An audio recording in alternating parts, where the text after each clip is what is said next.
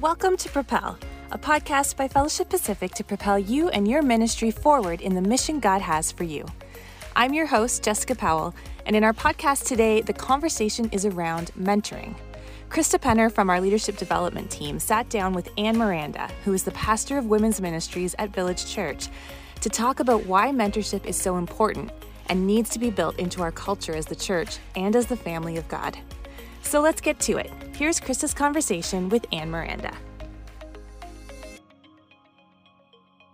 Welcome everyone to the Propel podcast by Fellowship Pacific. I'm Krista Penner, and I am so excited to be here today with my friend and co-laborer in ministry, Anne Miranda, Pastor Anne Miranda from Village Church.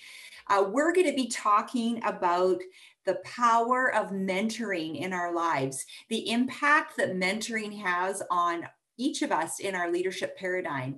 So I just want to welcome Anne here today. We're so glad that you're with us. And I just want to tell you a little bit about her. So Anne is the pastor of women at Village Church. She's married to Carlos, and together they share the incredible journey of raising Nathaniel and Hannah, two beautiful kids. I remember the first time that I met them, they were backstage at a women's event at Village Church, just hanging out with their mom, had the iPad there, and they were looking around and just seeing what it looked like to be in ministry with mom. It was so cool. And I've watched them grow into beautiful, almost, they're like middle school. They're in middle school now, getting close to middle school. And so pretty exciting. Anne has just added a third child to her life. Her name is the Duchess, a beautiful golden doodle that is going to be rather large, probably around the 50-pound mark. So definitely has added another child to her life. So we're just excited to have Anne here with us today. Anne has had an amazing journey. She's going to share with us about her journey of being mentored, but she started out in her education at SFU with a major in Spanish, English, and education. Spent the first number of years of her career as a high school teacher in the Surrey area before feeling God calling her into ministry at Village Church. Her call to ministry was just an organic listening to God speak into her life and send her in a different trajectory. And I remember meeting Anne as this was coming to pass in her life, as she really took a bold step and left the security of her job as a teacher in the public school system in BC to enter ministry full time. So Anne, we are so excited to have you here today. She's co-founded Leverage Women with me. This is what we do. It's an initiative of Fellowship Pacific for leadership development for women, focused on our next generation of leaders. And it's so important that you know of Anne, that wherever God takes her, she champions next generation leaders. And so today we sit down to talk about her journey of being mentored into the leadership role that she's currently in. So Anne, welcome here. Thanks, Krista. I'm really excited to dive into this conversation with you. I am too. We do ministry together, we do life together, and yet often we don't take the time to talk about each other's narratives. And I am excited today to find out more about your story as we share it with our fellowship listeners, just because it's in the narrative that we begin to see things about ourselves and begin to look back and understand where we have been impacted by others, that sometimes accidental mentors along the way. So as we begin our time together, our conversation today, I wanted you to tell us a little bit about your early life, where you grew up, what you did for fun. Yeah, so I'm born into a Lebanese home. My heritage is Lebanese. Both my parents immigrated from Lebanon to Canada many, many years ago, and I'm first generation Canadian.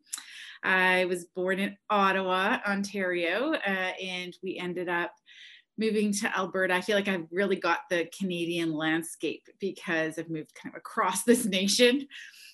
So on Ontario, and then my childhood was in Alberta, in Edmonton, Alberta, and then I turned 12 in British Columbia, and BC has been home ever since.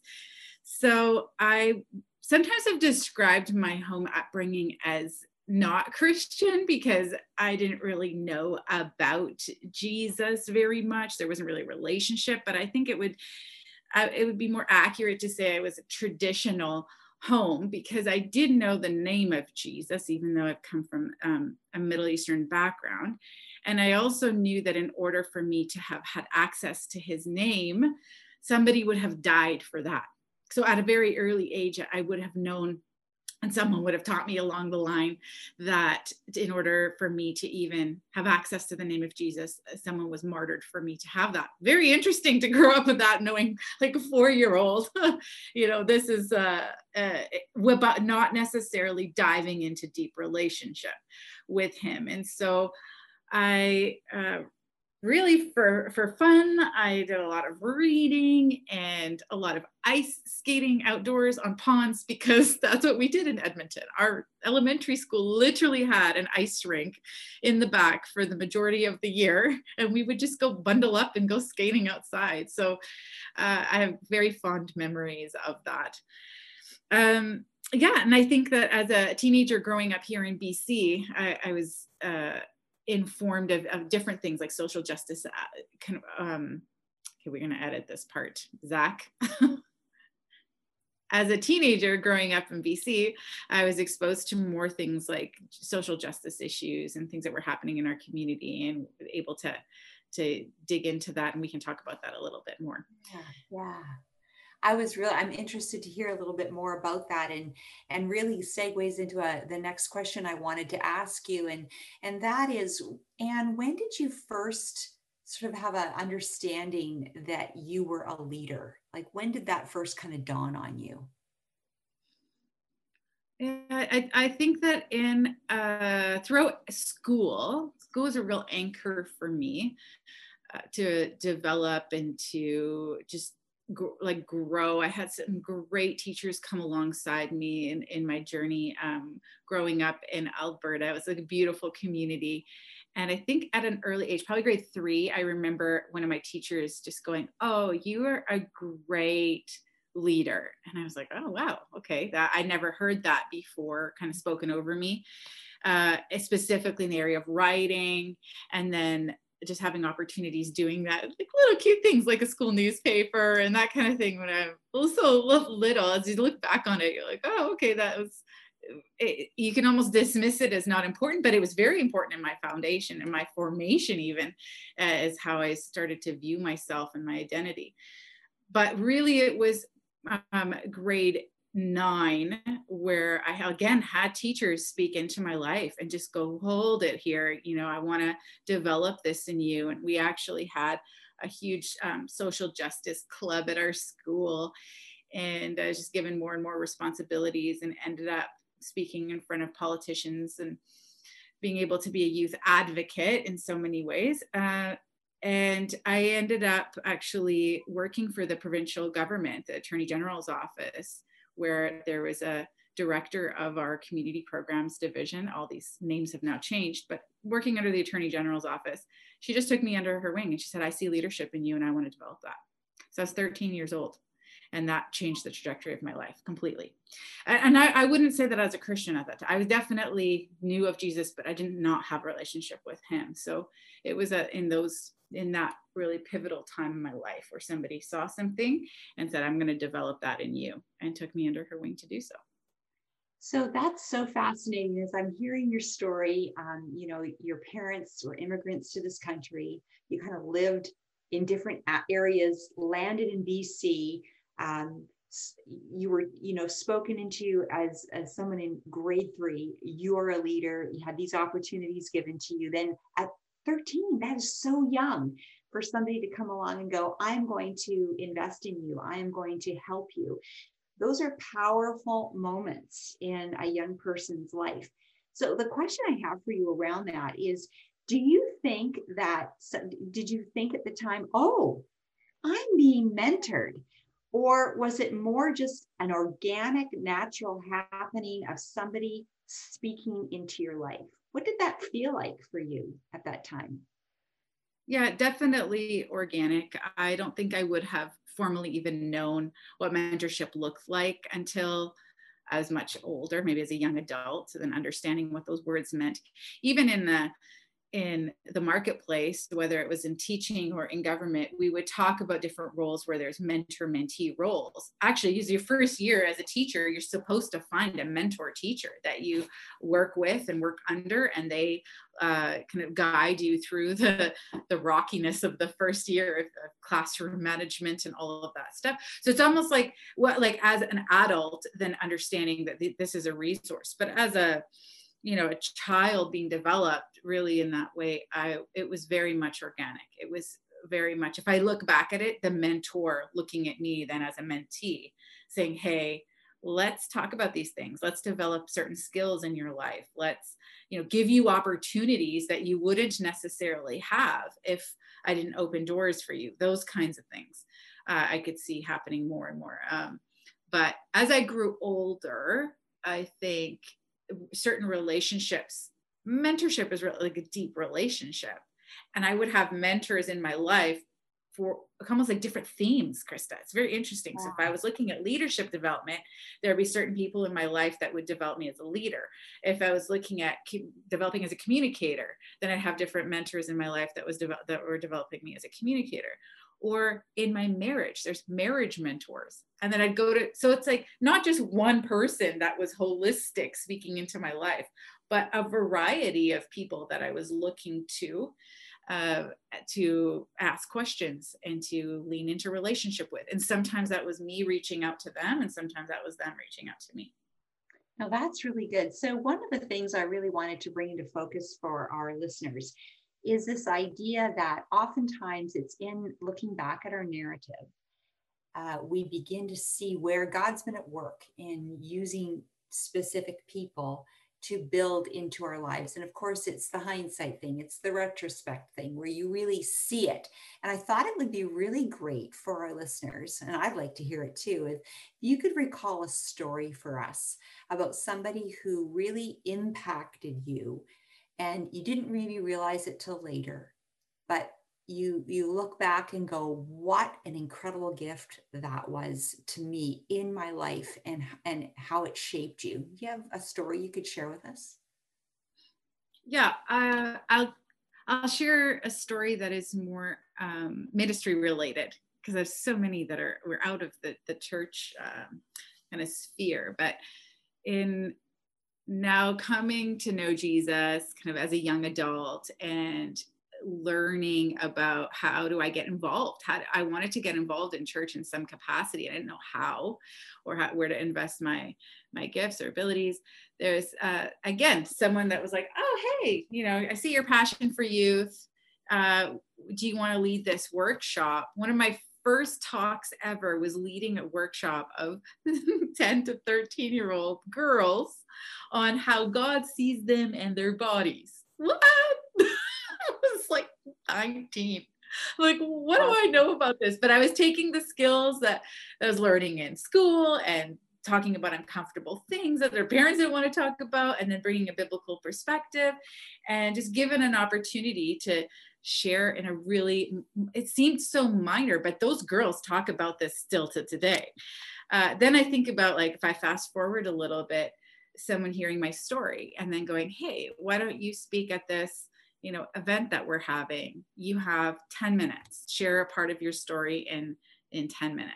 And although it seems like 10 minutes isn't a long time, it really is. And the process of formulating thoughts was mentorship in itself.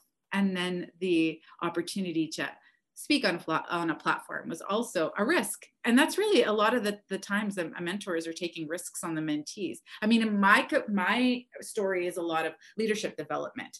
So sometimes that's not the case as we're mentoring people. And now I find myself in roles of like actually mentoring other people. And it's not always, here, share your story, or here, speak into this or that or the other. Sometimes it's just great advice that you're giving someone, So for me, it's more, I guess I wanted to clarify that piece, is that there's a lot of my story that's a leader being developed. Yeah. And that is definitely part of some people's story. The biggest piece I think that we all need to look at in our lives, and you hit on it well when you said people took risks. on you and gave you an opportunity to thrive or fail, but they gave you an opportunity to stretch. And that is such a key part of what happens in that mentoring relationship. I believe it's not just the doling of advice. It's holding you by the hand and going, go through this door, jump off this cliff, get in this car and drive.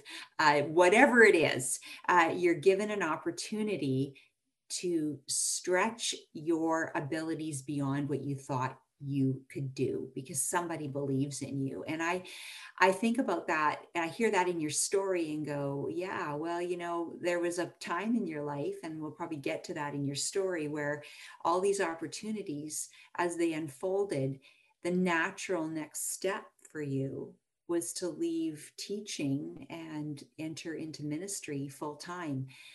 But that didn't happen in a vacuum. It happened through all of these different circumstances that God placed in your life, people who gave you opportunity. I think that's really so important.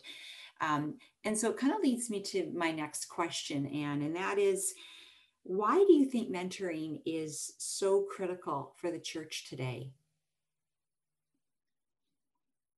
I think it's a natural part of being a believer. I mean, so much of scripture is Jesus mentoring people, other leaders that if we look at Old Testament, New Testament, it doesn't matter.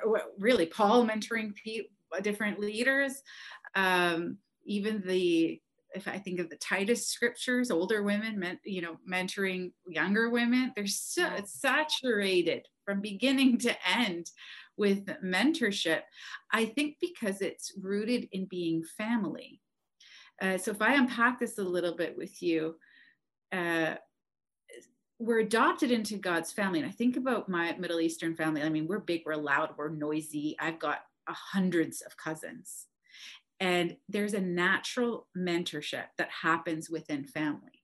The older mentors the younger. It's an unspoken rule that it happens. Whether you are, I remember even before I got married, my older girl cousins took me out and said, hey, this is the download. We want to make sure that you're okay. Let's do a check-in. This is kind of like the things that you're stepping into. And then I had different seasons in my life. I had kids. They came in again. They were like, it was like watching the Big Fat Greek Wedding or something. They came in again. They said, okay, now you're having kids. This is kind of we want to mentor you through this. If you ever need anyone to talk to, come, you call us first. We're family. And it's part of our dynamic. I don't think that's supposed to be unique. I think it's part of being the family of God, where we look out for each other. We take care of one another. Sometimes the younger one reaches out to the older one, but sometimes it's the older one that reaches out to the younger one, the older in faith, Yeah. And so it's critical because we build into being a family of God. And if we don't have a family, I mean, that's what we're offering to the world, is being part of a family, being adopted into yes, we have access to our Heavenly Father. And we're grafted in to brothers and sisters in Christ, where we can actually wrestle through some of the life stuff that we go through. In some of my darkest moments, I have in front of you, Krista, been like in complete disastrous tears going, this just happened to me. I can't believe I'm going through this. Help me figure this out. I need you to speak words of not just affirmation, some kind of like fluff. I need you to speak back the gospel to me. I need you to speak back these verses that are like that are the living word of God to me, to help me navigate through life's tough moments, whether that is in leadership or in family or in whatever relational stuff. So I think mentorship is critical, and it can't be artificial. It has to be some kind of like organic. So we use that word organic because in my family, it's not artificial. We're part of a family. So it's very natural to sit and have a conversation with someone. It's warm, it's a safe space. It's all of those things. Sometimes we want to create mentorship as a program, and it becomes very like, just check the boxes. And I think we lose something if we do that. Yeah, I think you're right. You know, we talk, as we talk about mentoring in our churches, we're throwing around this idea of building a culture of mentoring. And it really speaks to what you're talking about here when you talk about your family. And it's just the most natural thing in the world that your older cousins sit down with you and go, okay, here's the deal. I love that. That is such a beautiful picture of what we need to be doing in the context of the local church. And it really does become reality when we understand the things that you mentioned. The safety piece. Are we safe in this environment? Are we seen in this environment? Are we known in this environment? As soon as somebody knows they're cared for, they're open to being mentored. When they know they're safe, they know that they belong, that they know that they're loved. And those are things that, you're right, they're familial in nature. So if we take that idea and we bring it into the local church, we have a different kind of a culture in which we can really build up our next generation. That's so good. I love that. It is a crucial part of what we do in the church today. But why is it? And I'm just kind of asking you this question because I think it's a universal problem.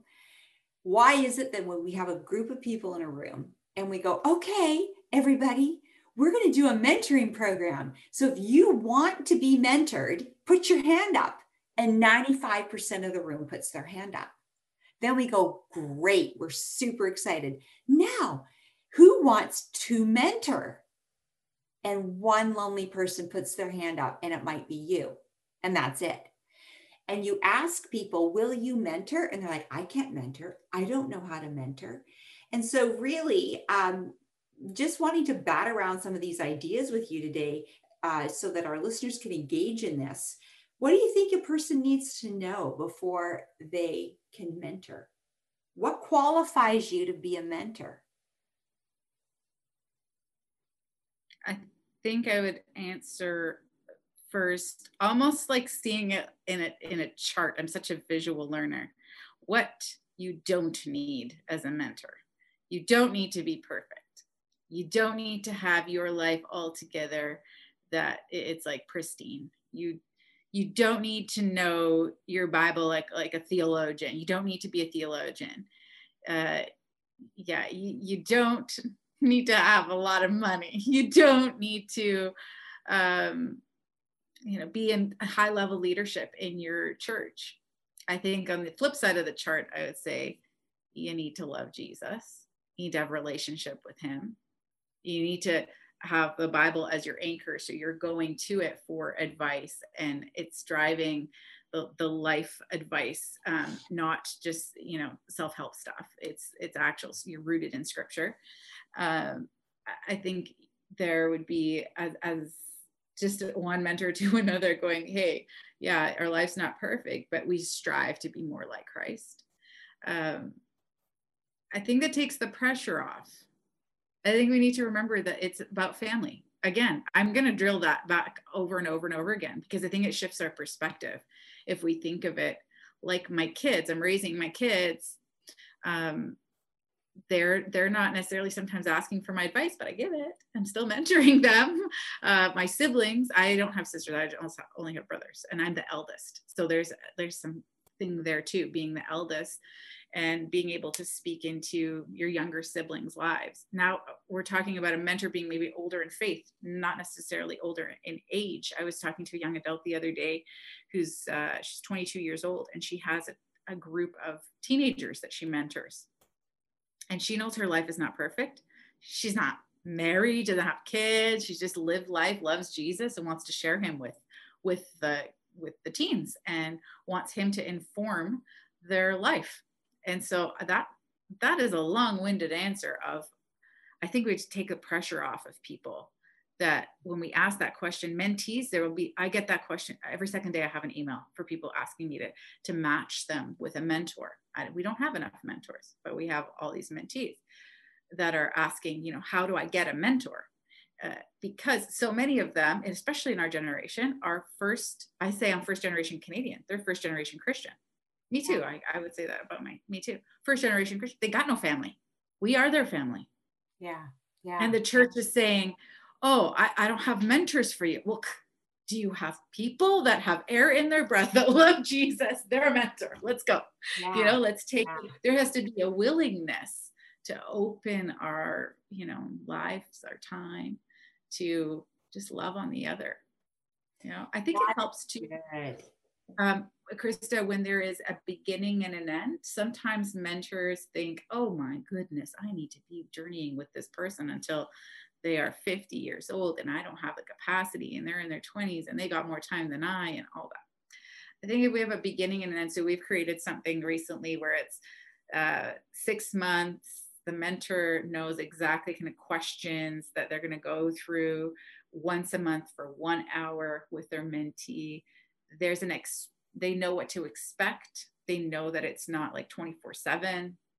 It's not this draining their time and their energy, but it's something structured. So maybe that would help too, for more people to go, yeah, I'll sign up for mentorship if I know what I'm expected of me. I don't want to fail.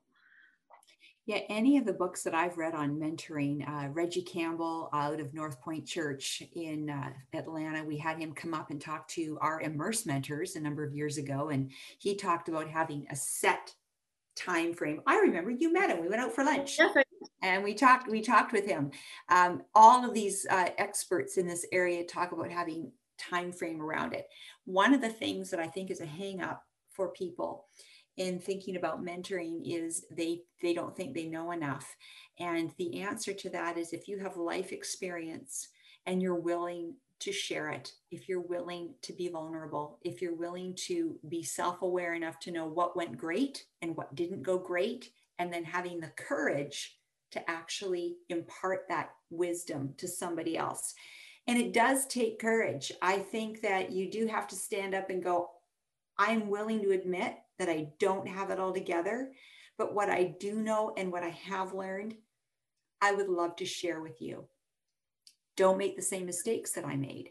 One of the things about mentoring that's so interesting, and we talk about this in the Immerse program, is that when we talk about coaching, we talk about giving you questions that help you come to your own conclusions. And that's kind of the coaching model. Like, we ask you things to help you figure it out on your own. With mentoring, we go, it's a little bit more like, this is what I did. This is where I blew it. Don't do the same dumb thing that I did. Let me help you make a better decision. So it's more prescriptive because it's this life on life thing where we are family. And I am going to talk straight with you because I want you to go further in your leadership or in your walk with God or in whatever area it is, business, schooling, whatever.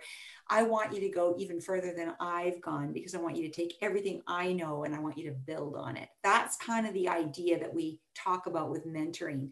So it's this open heart, vulnerable, I want to love you like Jesus loves you kind of relationship that you have with someone. And it is powerful. Like, I want to ask you this. So when you think about your life and you think about the times that you have grown, you've been transformed, you have seen incredible spurts of maturity in your walk with God, are they the result? I'm baiting you, Anne, with this question. Has it been the result of some fabulous conference that you went to, or somebody that walked life with you? No. Right? That's like, I was thinking as while you're asking the question, is like life on life experience. Yeah. So yeah, conferences, they're going to come, you're going to have a high and then you're going to just leave and you'll forget, or you'll reread your notes a little bit. But especially when we talk about mentorship in a leadership capacity, there's so much you learn when there's life on life. And what I mean by that is, if I know we can't be in a room right now, but watching another leader lead a meeting, for example, lead a staff meeting, just watching, just observing them, you're going to catch something that you won't necessarily catch if you're reading, an article, or if you're sitting at a conference. The role modeling, that's so much of what happens in family too. You're seeing somebody else live out their life. As they're setting a table, as they're preparing, to, whether it's a wedding or a funeral, there's like so much of life just happens, and we absorb that by being in close proximity with someone.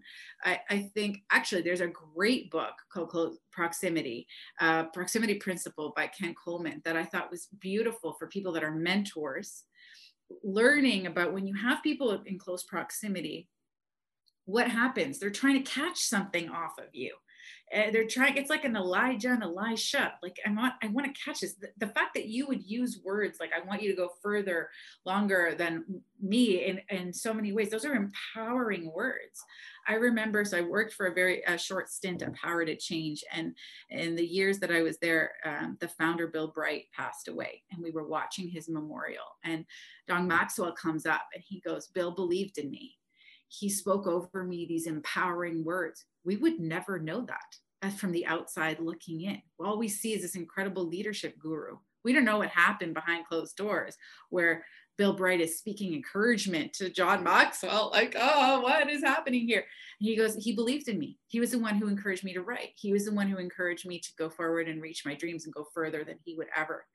And look at the ministry that was birthed out of that. So there's a part of a mentor, especially when we're talking about leadership, that you're taking a risk, but you're also just being a champion for that person that is before you, just saying it is awesome.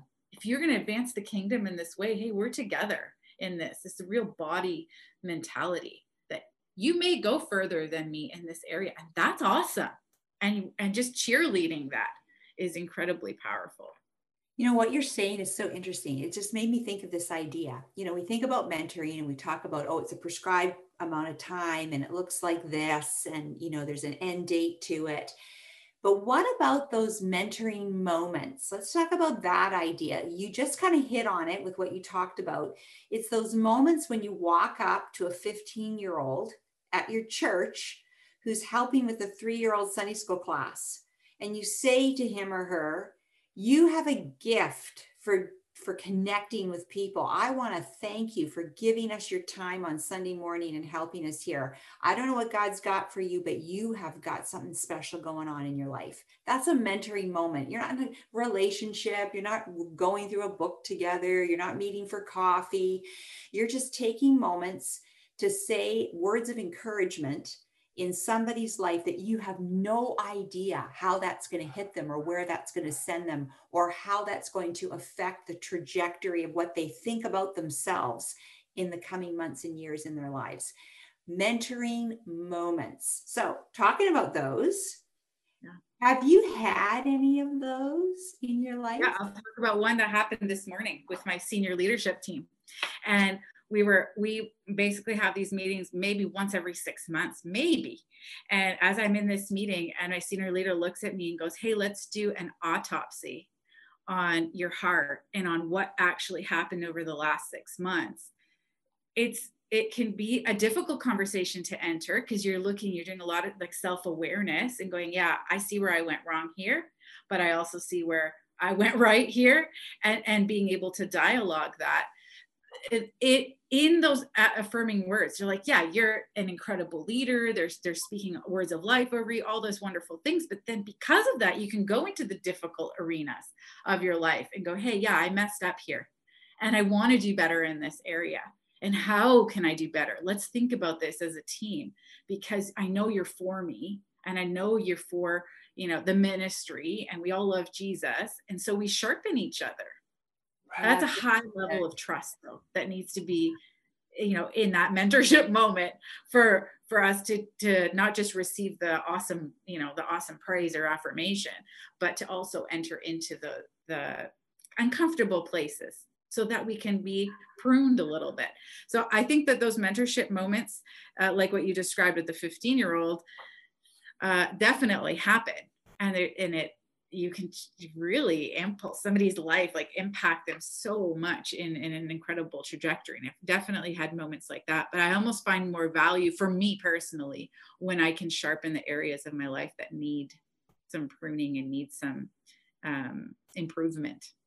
That's where I actually thrive, is with that critical. That's good. But you know what? You probably thrive there because you feel safe. Yeah. Yes, so absolutely.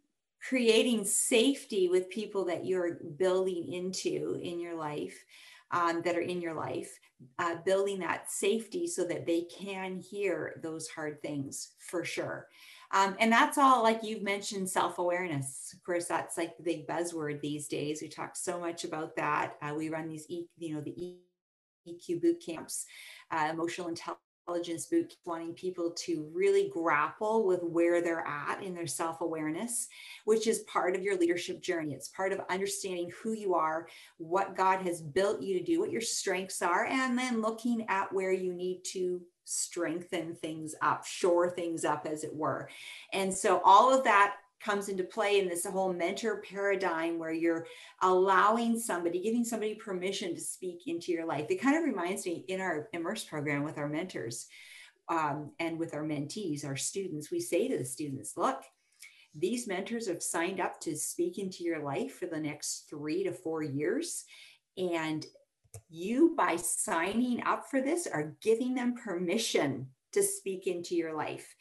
And I think that's an important aspect that a mentee has to understand, is when they put their hand up and they want somebody to mentor them, they're basically saying, hi, my name is Krista, and I'm giving you permission to speak into my life, even if I'm going to have a hard time hearing it. That's part of what it is. So hard, but so good when it's done in a spirit of love and a spirit of care. Yeah, so any other thoughts on that before we move on? I've got other questions for you. I think this is awesome. I think the conversation, even with creating that space of trust, and again, if I'm really laser focused on leadership development on our teams right now, like we're all going through, this is a hard time, but we can sit and kind of dwell in, oh my goodness, it's so difficult. We're in a pandemic. Oh my goodness, the whole pity story. Or we can bring our teams together and really lean into these difficult conversations and go like, how are you doing? Sometimes just that question, Krista, builds trust. How are you really doing? Yeah. Tell me how your day's going. What's happening on the family front right now for you? How are you feeling as a leader in ministry right now? That's mentorship. Asking those questions show that you care. And that's mentorship right there. That's a mentorship moment. Yeah. And just going, listen, this is, if I'm modeling this with you, you're going to go and model this with the people that are part of our congregation. Well, and you hit on another key piece of this. In those mentor moments where you speak into somebody's life, the outpouring of that should be them growing in their trajectory, but turning around and modeling that same behavior with somebody else. That really is the biblical model that we see. We see this life on life connection. Jesus made it with his 12 disciples. Then we see it expanded in the early church. We see Paul write about it. We see him connecting with Timothy. We see all these pictures of what this thing needs to look like, with the idea that it expands. So we talk about that business model idea of focus expanding. When you focus on one life, you have no idea what the repercussions of that are going to be down the road. Like, I think about people who spoke into my life over the years, had no idea what was going to happen with what they did in my life. I'm sure you have the same stories. They had no idea what was going to happen with Anne Miranda, where she was going to go, the people she was going to impact, the things she was going to write, the places she was going to preach. They had no idea. But they took just that one moment and spoke into your life, gave you an opportunity, let you take a risk, and God used it in amazing ways. That's kind of what this whole idea of mentoring is. And that is the piece that I hope that as our listeners are mulling this over, they go, that's where we take the mystery out of this thing and go, it's just you speaking truth and love into somebody's life and letting God take that and growing it in them, and then encouraging them to turn around and do it for somebody else. The multiplication of that in our churches is phenomenal. Like, it kind of blows my mind. So, question for you. If you had the opportunity right now, which I'm sure you have these opportunities because you're at Village Church and you've got all kinds of 20 somethings running around at Village Church, but if you were standing in a room with 20 something aspiring leaders, what would you say to them about their dreams of being influencers for the gospel? What would you say to them if you had an opportunity to stand in front of them?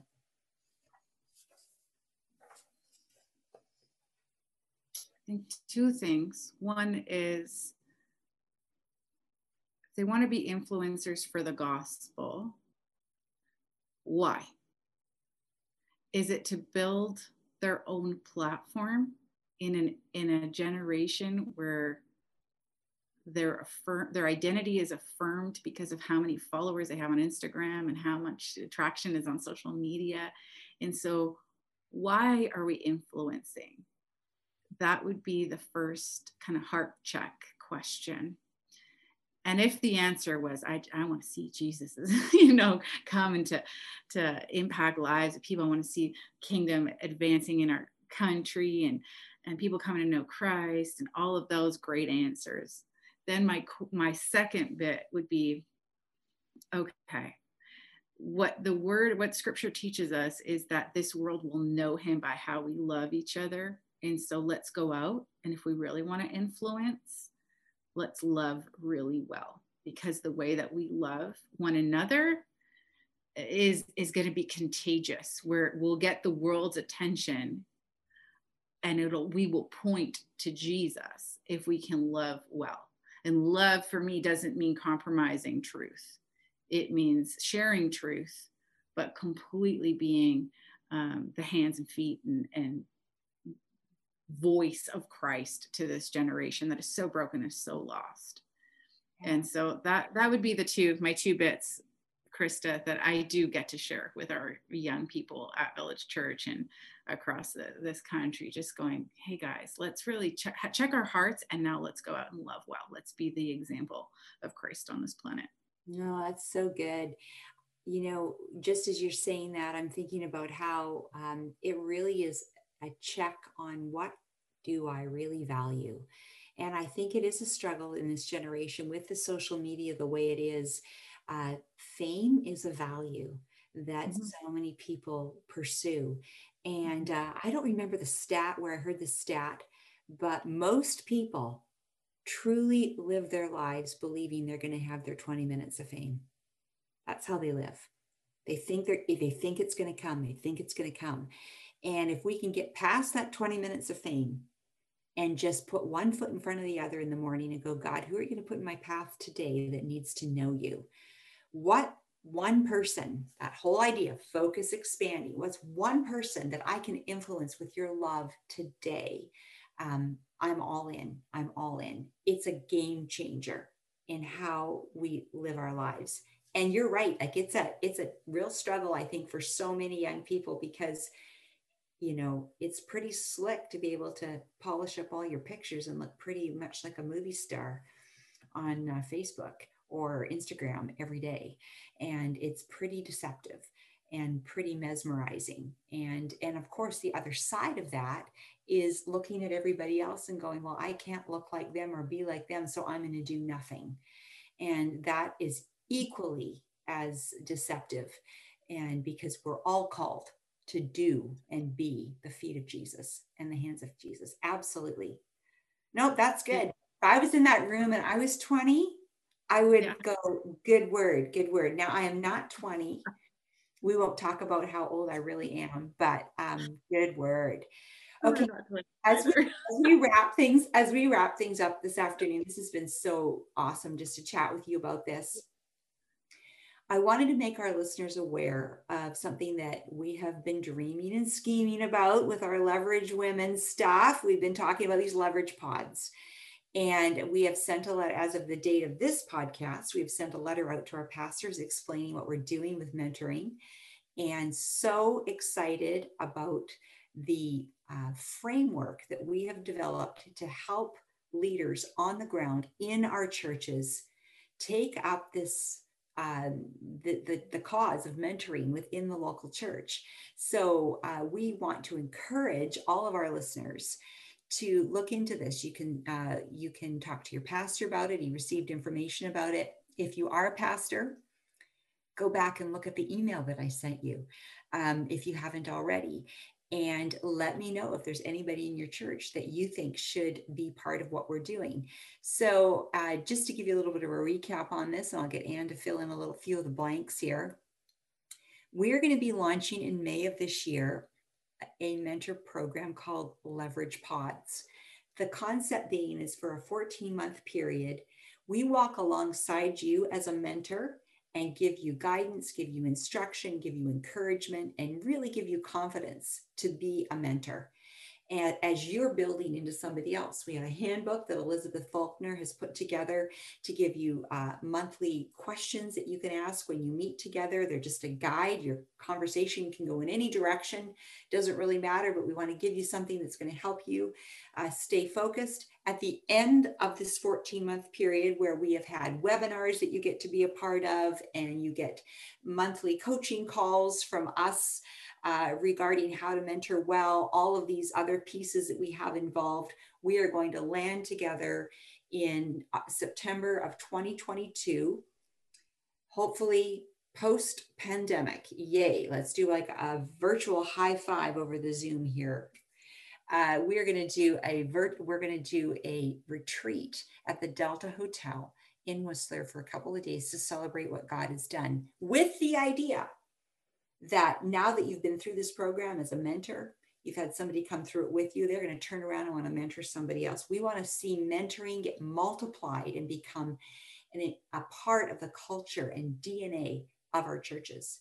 So I know, Anne, you've been working on some of the aspects of this. Do you want to talk a little bit about what you're dreaming about as far as some of the instruction that we will have as part of what we're doing with Leverage Pods? Yeah, I think even clarifying a little bit of who are we looking for to participate in this are women in leadership or high level lay leaders that are mentoring folks, but that are like leaders of leaders. I always think about that. They are the leaders of leaders. They're discipling other leaders, or they want the skills or equipping the tools in their tool belt so that they can develop other leaders in your churches, in our churches across the fellowship. And so we're talking about making disciples, but we're talking about making, the multiplication of leaders. And so it's not for, Sally that leads the small group that is so content with leading the small group. We're talking about someone who, if I think about it in biblical kind of examples of like a Phoebe or a Lydia, who are like, they are the game changers, the Aquila and Priscilla is like that, the Priscillas, right? So they are the game changers. They are movers and shakers in your congregations. Those people we want to empower, we want to equip so that they go back and they're multiplying leaders where they're planted. And so I think some of the curriculum that we want to use are just great tools for leaders across the board, things that are, biblical principles of leadership, but also some practical tools that people that we want to interview that would be adding value to our lives that are in the marketplace as well. Some great leadership tools to learn from and implement in our churches. Awesome. I'm super excited about what we have planned over the next year and a half for this. We're really looking at the long game. And so we're wanting you to look around your church. If you are a leader who is leading leaders, who are the aspiring leaders that need to be championed, that need to be poured into? We want to come alongside you and help you do that. So if you're interested in this, you can contact me at the Ministry Center. You can look on our website at leveragewomen.com. We have a drop-down menu that you can click on that's about mentorship. And in there, you'll find more information about what we're going to be doing. So Anne, we're going to wrap this thing up. I can't thank you enough. This has just been super fun to chat with you for an hour and just hear your heart on mentoring. But we have some rapid fire questions for you that might be interesting for our listeners. So the first one is this: best book every leader should read in 2021. Every leader should read That Sounds Fun by Annie Downs.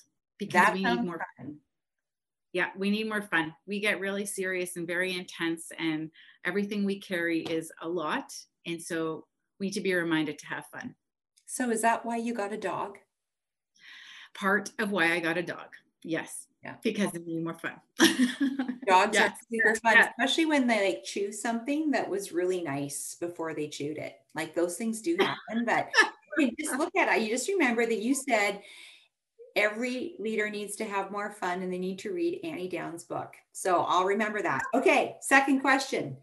What is the top 5 playlist for your life? What describes you? Oh my goodness, this is so fun. So that the Natural Woman, Aretha Franklin, some good wholesome jazz is my absolute favorite. Probably that song, like Happy. The Lego Movie, if you haven't seen it, everything is awesome. Everything is cool when you're part of a team. That one, I can't believe I'm saying on this podcast. That one, This Girl Is on Fire. I love this stuff. Alicia, like so good. This is powerhouse stuff. And probably some like oldies. I love the oldies, like some Sinatra, something in there maybe, or some Nat King Cole, some kind of oldies that are, there's so many to pick from. Like L is for the way you look. Like just this, it just changes the vibe. That you need to sing the whole thing for us. That was really good. That was really good. No, that's awesome. Karaoke. Oh, there we go. Okay, best food you have ever eaten. Oh, my mom is an incredible cook. So like we've got lots of Lebanese delights, tabbouleh hummus. There's like the list goes on and on. Yeah, mom's cooking. Nothing. So your mom's cooking. That's good. That's the right answer. Like if your mom listens to this, that was the right answer. What do you love to do with your family? We love board games. We love going on walks on the beach with if it's the winter, we've got some hot chocolate in our hand. If it's the summer, we probably have a lemonade. Yeah, that would be our top. Just having little adventures outside. My family's really active. I've got like preteens. They're super active and athletic. And so even to the point of me doing crazy things, Krista, like learning how to skateboard, just so that I fit in with them and make them laugh. I saw that Instagram reel. That was pretty awesome. I'm like, oh, she's a good mother. So we could actually say activities you love to do with your family could include skateboarding. That's pretty awesome. But walks on the beach are going to be great for the newest member of your family because Lucy's going to love walks on the beach. That's really awesome. Okay, last question. Favorite leadership quote and why is it your favorite? Yeah. So this one is interesting because I'll give you the why and then I'll read it for you. When I was 13 and we were part of the Social Justice Club, this was actually where the leadership began for me. I think it was just, there's some deep roots here. And so this quote by Margaret Mead was spoken over this club over and over and over again. I mean, we created murals of it. We had it in pamphlets all over the place. We were constantly reminded, it was like our motto. And it says, never doubt that a small group of thoughtful, committed citizens can change the world. Indeed, it's the only thing that ever has. And so I think of that in now a biblical perspective, because I didn't have that in the past. I thought it was just our great work that we were all doing, to change the world. Honestly, as committed citizens, knowing that our citizenship is in heaven, man, oh man, could we ever change this world? And so I love this quote for so many reasons. But oh, that's good. Thank you so much for sharing that with us. I love that. I'm very grateful that you spent this time with us today. We are excited about the future of Fellowship Pacific, excited about mentoring. We're excited about seeing leaders committed to developing other leaders as we are on mission for the gospel. Our mandate has not changed. We are leveraging our collective strength to make a God-honoring impact in BC and Yukon. And together we are going to innovate and we are going to develop relationships that are going to propel every church forward in their gospel mandate. So Anne, it's a pleasure to do ministry with you. Thanks for being with us today. I'm so glad you chose to join us for this conversation about mentorship. I hope you're able to take away some insights into how you can be a part of building a culture of mentorship into the relationships God has given you. And if you're interested in this new initiative we're launching called Leverage Pods, I encourage you to check out the link in our show notes to find out more about how you can get involved with that. And as always, before you go, let me remind you that our team at Fellowship Pacific is here to serve and support you. So to find out more about all the resources we have available and to get in contact with us, visit our website at www.febpacific.ca.